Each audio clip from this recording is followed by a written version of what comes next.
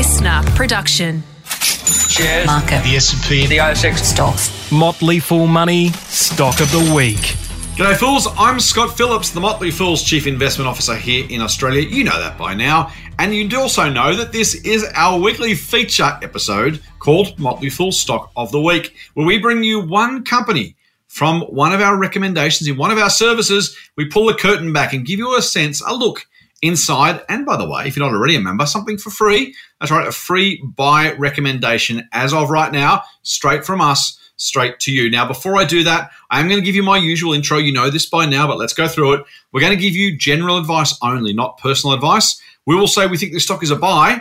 You need to decide whether it's right for you. That's number one. Second thing is we are long-term investors. We're not giving you 1 day, 1 week, 1 month, or even 1 year projections, forecasts, or guesses. We're looking out for the long term, 3 to 5 years, hopefully longer, and giving you a stock we think is worth buying for that long-term time period, which as investors, the long term is the only term we think that counts. So you want a market-beating stock over the long term. That's what we're looking for. And lastly, of course, just remember that we are doing this. We're recording this on the 19th of October, 2021. We're going to put it live on the 20th. And thereafter, if you're watching this a month or a year or a couple of years later, just remember our view may well have changed. Maybe things got better, maybe things get worse. Maybe the price goes up, maybe it goes down. Keep those things in mind. As I said, I do this every week. I do it for a good reason because it's important. But please do remember that's the case.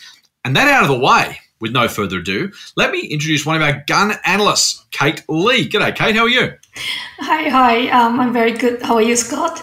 I'm very well, thank you, Kate. Thank you for joining us again. Always love having a conversation with you because you're such a smart, thoughtful person. You bring such great quality analysis to the table. So thank you for joining us again. And we're going to talk about a company that I know a little bit about. I've said before, one of the funnest parts of doing this, honestly, for me, is I get to hear from you guys about some of the stocks you're covering, you're following in a lot more detail than I can. I figure after 10 plus years of this, I get a pretty good sense of most of the companies on the ASX, but I don't go as deep as I'd like on most of them. And so this is as fun for me, frankly, as I hope it is for our listeners and viewers. Our listeners, of course, on the Motley Fool Money podcast, our viewers on the Motley Fool Australia's YouTube channel. So Janison Education, the code is JAN. Kate, I'm going to assume it's in education somewhere, but give our viewers and listeners the down low. What exactly is Janison Education? What does it do? So Janison Education is a software company, and Janison is in the area of digitalizing assessment tests for schools and professional certification bodies. So for example, if you happen to be a parent of school-aged children, you might be familiar with some tests such as NAPLAN or ICAS. They are conducted nationwide. And these assessments are provided online rather than paper-based. And Janison provides that software. So Janison also provides some professional qualification tests, like you can think of chartered accountancy exams. So they do those, but they basically offer the platform catered for those assessment tests. And the company has largely two business units. So they have this assessment software business, as I explained. They also have online learning for enterprises. So you can, those online education platforms for employees. But much of its growth is really coming from the assessment part of the business. So that's the exciting bit. Nice. It's an amazing industry to be part of right now. We know everything is going online. We know software is eating the world, the famous Mark Andreessen quote. And frankly, we know there's going to be plenty more testing and plenty more certification being done right around the world. People want to know how I'm doing, how they're doing, how we're doing. And education in particular. Certainly, my son did NAPLAN this year, so I'm very, very familiar with the concept. I didn't actually know until right this second that Janison actually powered the software. So there you go. That's something I've learned today. But a really important one, because if you can provide that, fundamental testing capability to a government or to an industry body, you're in a pretty good place. And I guess I assume they think a growing business. As you said, it is part of what's been growing for them. And I'm going to assume, because I know you a little bit, Kate, I'm going to assume that the growth story is part of why we like Janison as an investment and what makes it a buy. Maybe you can take us from the business itself through the investment case. Obviously, we know what it now does, but why do we like it as an investment?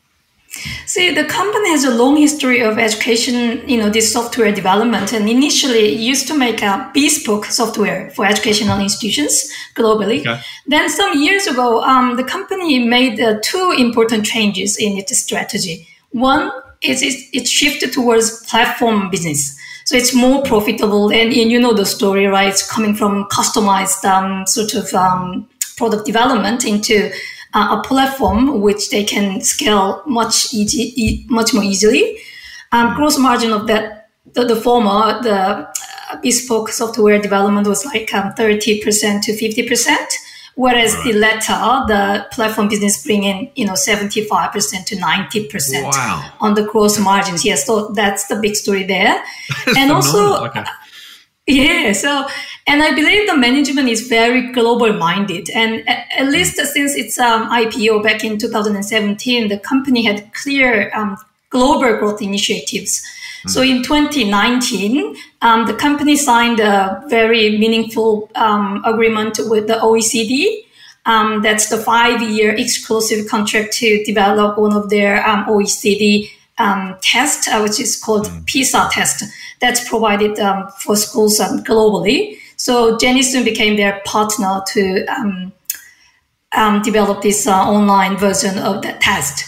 So on one hand, this is a long-term growth story benefiting from that digitalization of all those assessments that you mentioned, like, that used to be provided on a paper, and then that's being digitalized. So that's a long-term story, but it's not just that. On the from the bottom-up approach, the company has a number of very exciting products and projects that are ready to generate attractive revenue growth.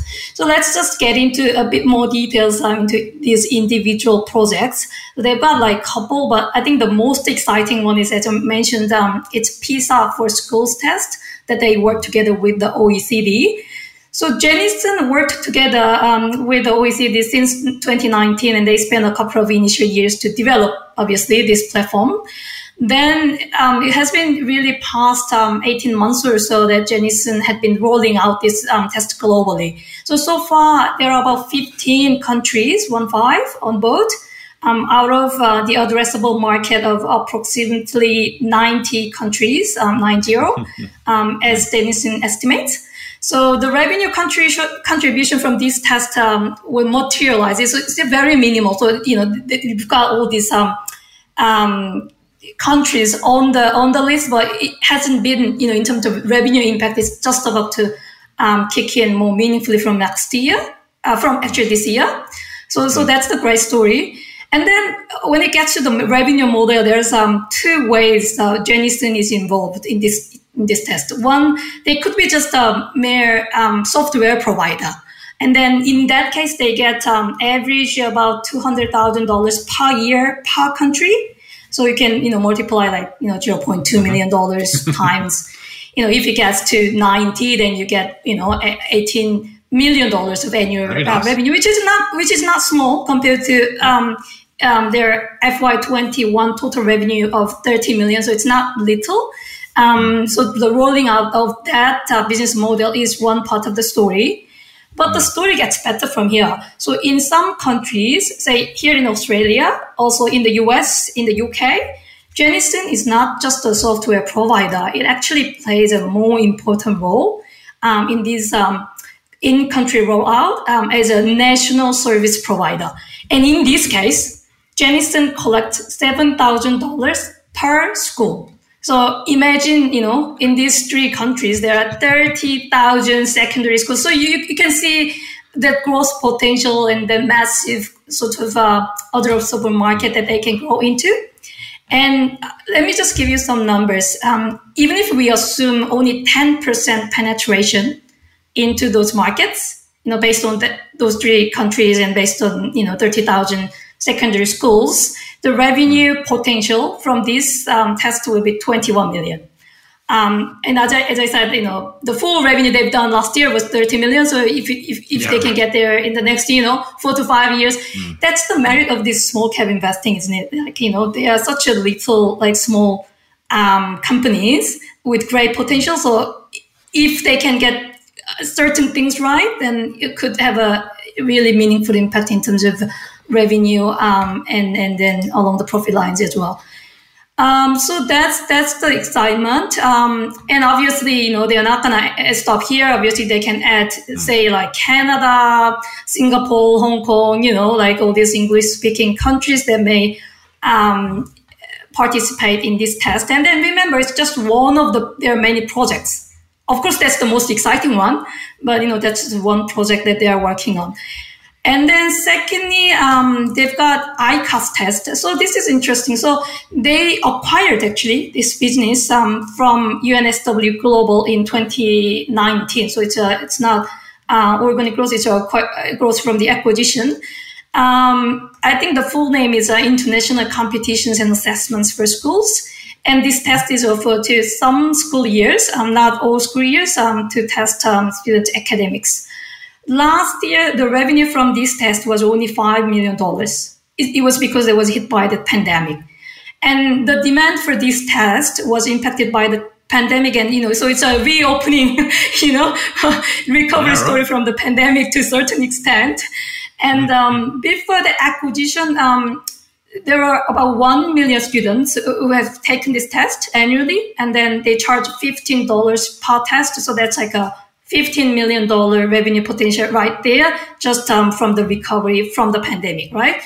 And then, they could increase these fees, or, obviously that audience would grow moderately over the next 4 to 5 years. So the company aims to achieve around $20 million revenue from this test by 2024, FY24.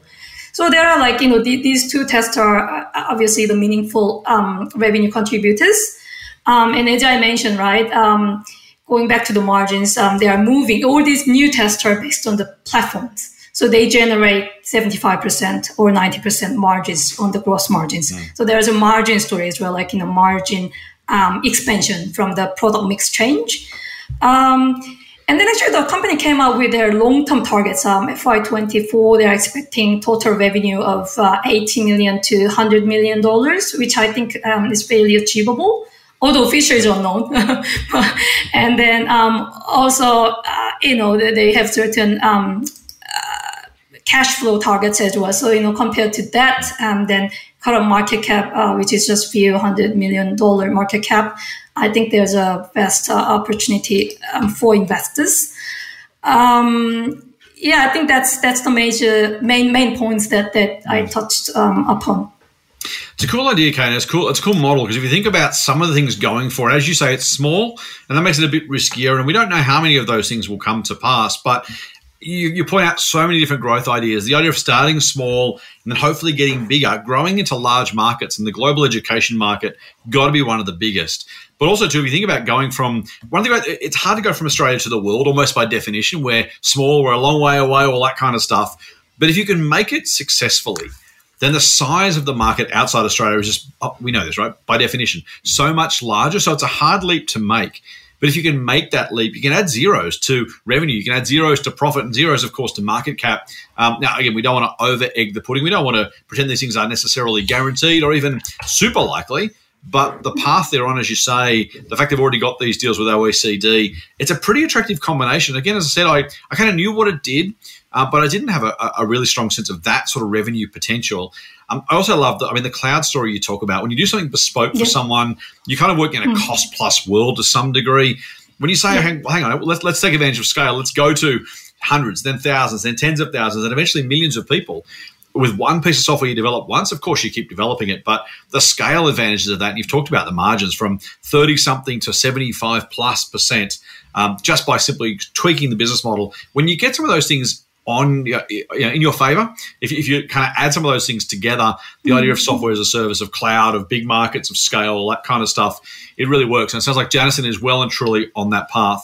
Mate, I will ask you about the risks in a second. Before I do, here's my regular ad. If you're listening to this on the Motley Fool Money podcast, thank you for doing so. We very much appreciate it. You can check out the Motley Fool's Good Oil podcast. It's called officially The Good Oil with Scott Phillips, because I host it. So that's what it's called. You can check that out, where we have interviews with business leaders, experts, entrepreneurs, just a bit of a look under the bonnet of what's going on and how it's all being done. Some great conversations already, including my most recent one with Greg McKenna, who's CEO of Police Bank. You can check that out. If you're watching this on YouTube, of course, you can check out both those podcasts, and please do. But if you're on the podcast, also check out our YouTube channel. I mentioned it already, the Motley Fool Australia. Just jump on YouTube and type the Motley Fool Australia into the search box, or just Google the Motley Fool Australia YouTube. You'll find our channel. We have this video every single week, a new episode of Stock of the Week. We have Stocks in Focus. We have our favourite investing books. We've got views on the market. There's an IPO video coming up. Stay tuned for that one. We do a whole lot of media appearances. Everything we do on video is on that Motley Fool channel, so you want to check that out as well. And you can follow us on social media. If you're not already, jump on Facebook. Everyone's there. The Motley Fool Australia is our corporate page. My professional page is Scott Phillips Money, so that's just facebook.com/Scott Phillips Money. Jump on Twitter, the Motley Fool AU or TMF Scott B, and those same two handles will help you on Instagram. Again, the Motley Fool AU and TMF Scott B. Motley Fool Money. For more, subscribe to the free newsletter at fool.com.au/listener. Talk to me for a second about the risks. We always make sure we do a recommendation for our members. We say, look, here's what the company does. We've done that. Here's why we like it as an investment. You've done that beautifully. We don't pretend, though, that everything's going to be roses or everything will even work out. And there are some things that might crimp the investment case or maybe break it altogether. And we normally put that in a section called something like risks and when we'd sell or something similar, just to help our members understand the downside risk and also the things to look out for, the red flags, the yellow flags that may pop up, and how to think about some of those. So maybe you can do that for Janison for us. What are some of the risks facing an investment in Janison Education today, mate? I think near-term risks, I would say it's the pandemic and how that's going to kind of get in the way when they try to roll out more aggressively. Because the thing is now the US has signed up already on the paper, and then it's just a matter of time that they, get into the US and then meet with these individual schools and persuade them to take this test and pay $7,000, right? But the thing is, last year, actually about 2 years already, isn't it? Like the US has suffered a great bit. Also the UK, the same thing, also with that Delta variant. And it's just the schools, their focus is not on, taking another new test, for example. We think that that's going to come back, obviously, over time. And, students will start to come and attend their physical schools. And that would be a good time, they can probably, I think, rationally, I think there's plenty of reasons why these schools would take this test because, there has been similar tests in the past. Like, the aim of that OEC's test is really to compare across even different, countries, how these students are doing, right? So there's this is a good test, well-known organization and all that, but, no one can be sure about this pandemic and, I think I'm on the positive side that worst is behind of us, but that's one thing. So if that gets in the way, and if the revenue booking gets delayed because of that, which I think it's a short term, but that's the risk. And also, it's not just the pandemic. Say it's a new country, as you mentioned. In the way they start building their sales team or working with the local partner, that would certainly be a risk at this point. The second risk is the competition, I'd say. This is a smaller sort of company. They're doing very well, punching above its weight. But at the end of the day, you gotta keep winning these new projects.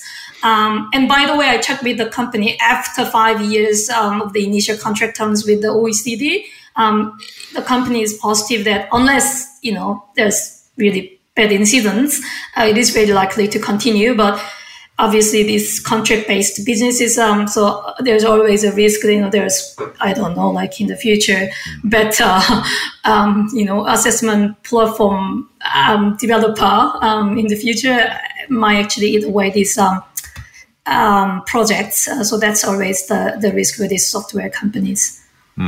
Yeah, like competition's always there. Someone's always inventing or trying to invent a new bit of software to take over from yours. It must be this kind of ongoing arms race. I imagine if you're working for a company like that, you're hopeful of what you're going to keep, and you're always looking over your shoulder to make sure no one's undercutting you in price or improving on features or something else. I guess that's the life of a software developer, right? And that's not just Janison, it's Microsoft and it's Google and it's Apple and it's everybody. That's kind of this constant arms race, which, by the way, we benefit from as consumers, and the OECD and other countries I'm sure will benefit from too, because the great thing about the cloud is Janison software will be better in a year's time than it is today. They may not even notice the change, but of course they're continuing to work on it. So You're always better to be in front than behind when it comes to developing new software, but that's always a risk, as you rightly point out.